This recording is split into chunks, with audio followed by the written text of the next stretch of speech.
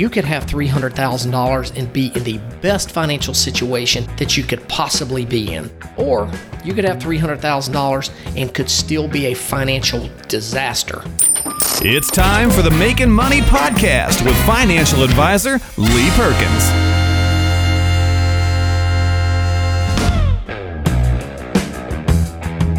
Welcome in to the Making Money Podcast. I am Ben George. He is Lee Perkins. Today we got a mailbag question we're going to get to from a listener, and also we're going to dive into some financial strategies that do not work, some mistakes that you might be making. We want to make sure that you are on the right track, and we're going to talk about these things. You know, even these are some things that that even financial advisors in some cases actually believe in. So we want to set the record straight and make sure you're on the right path. We'll do that with Lee. Lee is the owner and financial advisor over at J.L. Perkins Wealth Management. If you haven't listened to any episodes, you can find them all online at jlperkinswealth.com, plus a lot of other great resources there. And you can also schedule a meeting with Lee and his team right there off the website. Lee, how's everything going?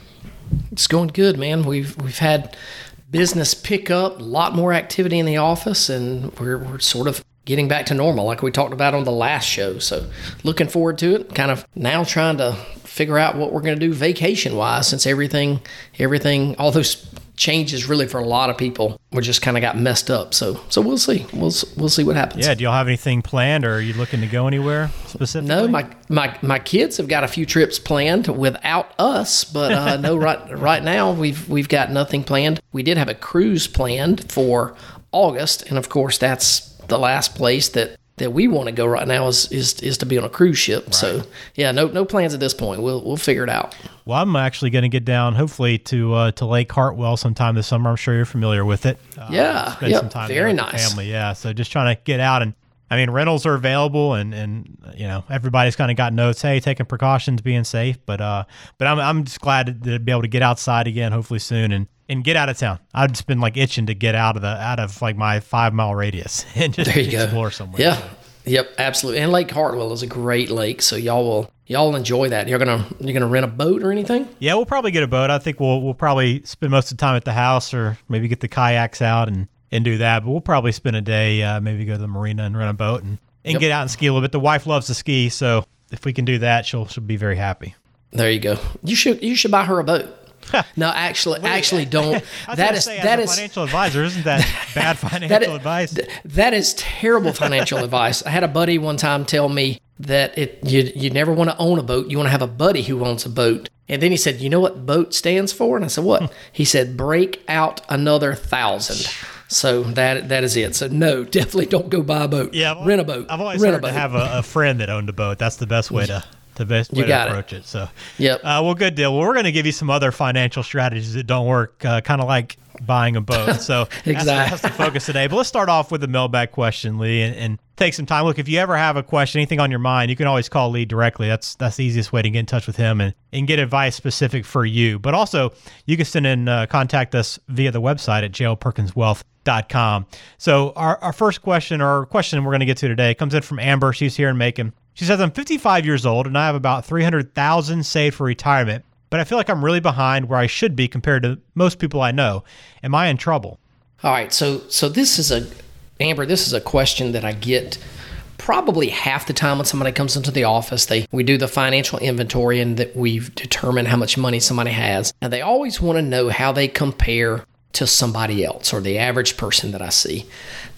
Amber, I can't answer this question, because you could have $300,000 and be in the best financial situation that you could possibly be in. Or you could have $300,000 and could still be a financial disaster. The reason people ask this question is because they get a statement and see what the balance is, and they think that is sort of the determining factor of their ability to retire. And I can tell you that there's nothing further from the truth.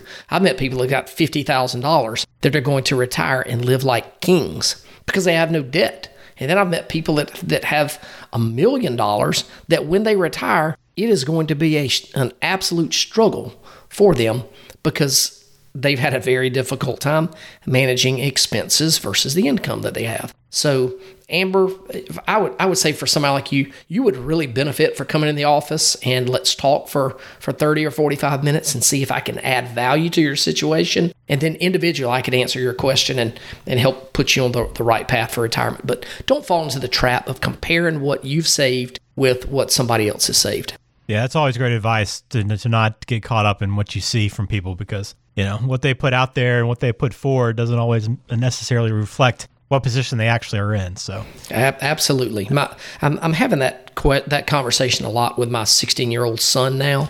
As he looks around, he measures people's wealth by the stuff that they have. And I probably did that one time too when I was younger. But as you get older, you understand that the stuff that you see on the outside has no relationship many times on the actual money that they have.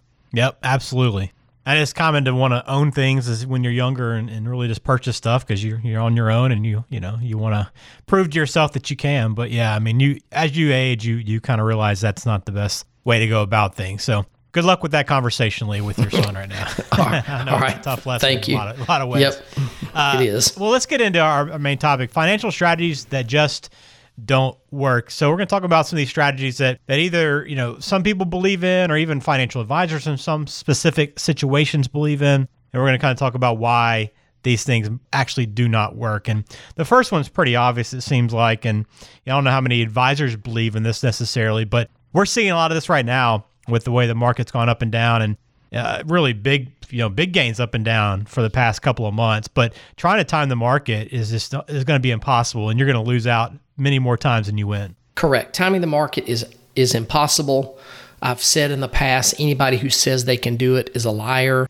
You might do it once or you might do it twice, but you can't do it consistently, and you can't do it consistently enough to where you are going to win over a long period of time. It's not realistic. I mean, I can look at my clients who have gotten scared as markets were declining, hit the panic button, and as much as I try to talk them out of it, hit the panic button and say, I want to move to cash, and I can sort my book by the performance. Those people who made that move always underperform. It's like night and day. They will underperform. So again, you got to stay disciplined. The market's going to do what the market's going to do. All you have to do is look at the chart and say it goes up and down. It's done it forever, and it will do it forever, but you got to remain disciplined. And the reason that most investors underperform the market is because they let their emotions make the decisions for them. And that is a terrible way to manage your retirement. Well, what about along those lines? I mean, we can't time the market, right? But what about the strategy that if I pick the right stocks, right? If I pick the right stocks, the right companies, then I'm going to be okay there. I'm going to win out long term. All right. So full disclosure here, I don't pick stocks. I don't pick this company, exclude that company. This one, I see a winner in that.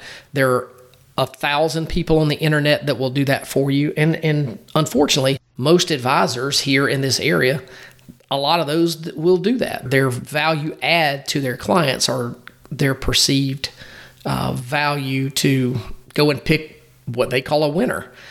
And again, you can't successfully pick a winner every time. Can you find great companies that have maybe great dividends and all those kind of things? Sure.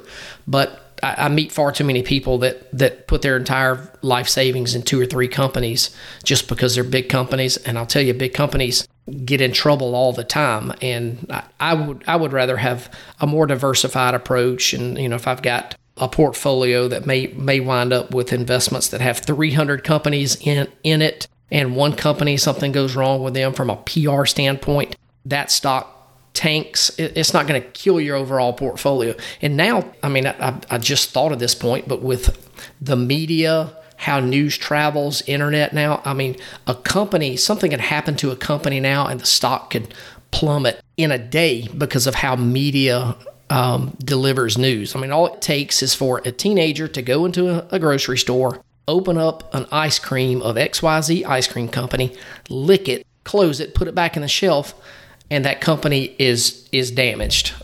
And we see it all the time. So, yeah, I'm not a big fan of picking stocks. Yeah, and you think about it, too. I mean, I just think of some blue chip companies whose stock, if you would have said 20 years ago, hey, if you own this, until your retirement, you're going to be in trouble. Like GE and some other companies like that are great companies, but their stock value has just been, significantly less than it was, 15, 20 years ago. Just with technology, so many things are changing. You just never know what a company's future is going to hold. Yep, it happens no matter what the company is. I mean, people ask me all the time about Southern Company stock because Georgia Power, it's a utility, blah, blah, blah. Value's been really high. And I mean, during this whole first and second quarter of the year, I mean, when the market was going down in that period of time, boy, Georgia Power got clobbered. Now, do I think Georgia Power is going away? Probably not. I think it is a good stock, but would I put all my eggs in the Georgia Power basket? Absolutely not. Yeah, that's a good point. Well, another thing we talk about on this show quite a bit is making sure you take care of your long-term care needs and costs. And I think one strategy that some people will use in regards to this, and look, it's tough to want to pay that money because it's expensive. I mean, insurance is going to be expensive, but some people will say, look, we're just going to take care of each other, husband and wife or whatever that couple is, or family members. I'm going to take care of you, you take care of me, and that's going to take care of us in the long run.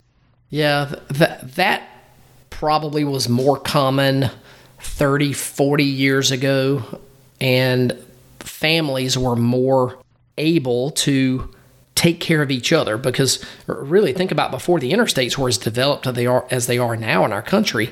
You had a house, it was a 3-story house. The grandparents lived on the bottom floor, the parents lived on the middle floor, and maybe the adult grandchildren lived on the top floor. So if somebody got sick, everybody sort of took care of them. When the interstates came about, it gave people the ability to move away. And so now, the average client that I meet with, they've got one kid that lives in town and one that lives out of state. And so they're not going to be readily available to care for their parents. And so for me, if somebody says they're just going to take care of one another, okay, well, what happens if something happens to both of you?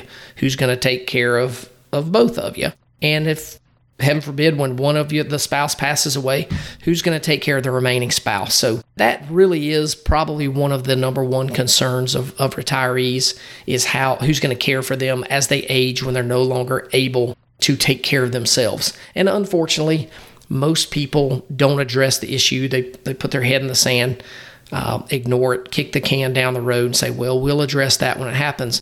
But I'm telling you, that's the number one hole in a financial plan for somebody that is over 60 is their failure to address long-term care.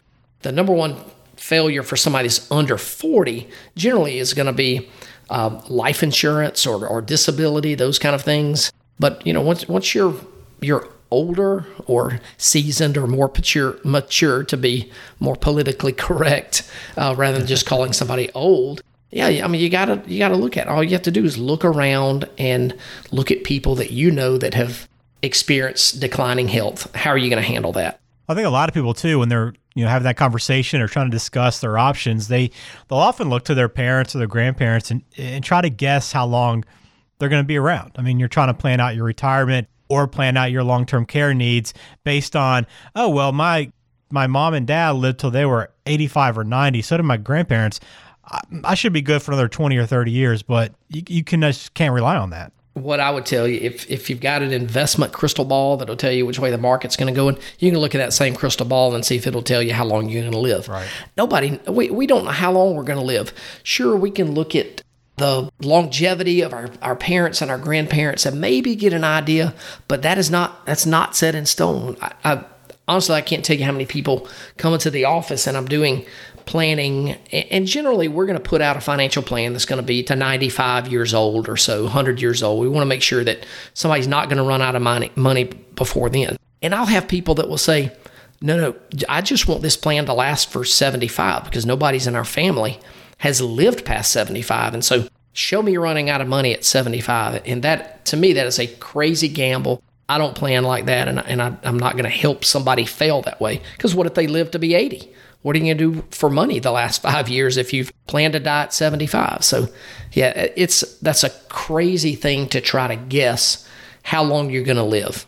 How frequently do you come across these 4 strategies that we're talking about today with clients or prospective clients who come into your office for the first time? Almost every prospect that I meet with asks one of these questions.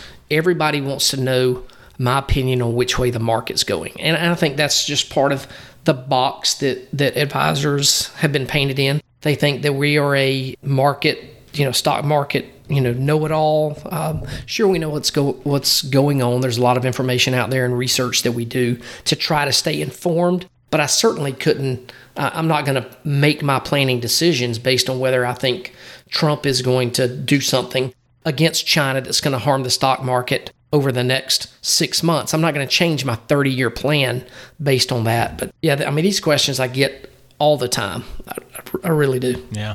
Well, if you have any concerns or, you want to discuss, okay, well, I thought these strategies were good, but maybe I should be thinking about something else. Sit down with Lee, make time to sit down and spend that 30 or 45 minutes to let him see your situation. And then you can determine what else your next steps are and whether or not you want to continue on and really try to develop that financial plan. And it's so important. It can really give you peace of mind down the road as well. And you can always find everything for J.L. Perkins Wealth Management online at jlperkinswealth.com. A lot of resources, set up a meeting there. You can also check out every past episode of the show that we've done.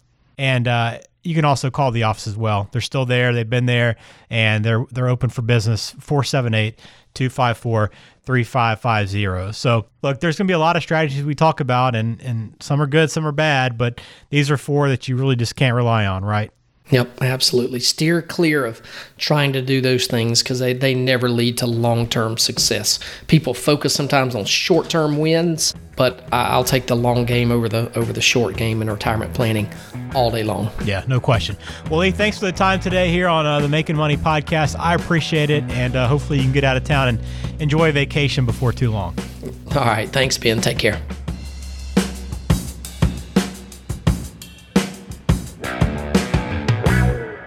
Investment advisory services are offered by J.L. Perkins Wealth Management, a registered investment advisor and insurance agency. Information is for illustrative purposes only and does not constitute tax, legal, or investment advice. Always consult with a qualified tax, legal, or investment professional before taking any action.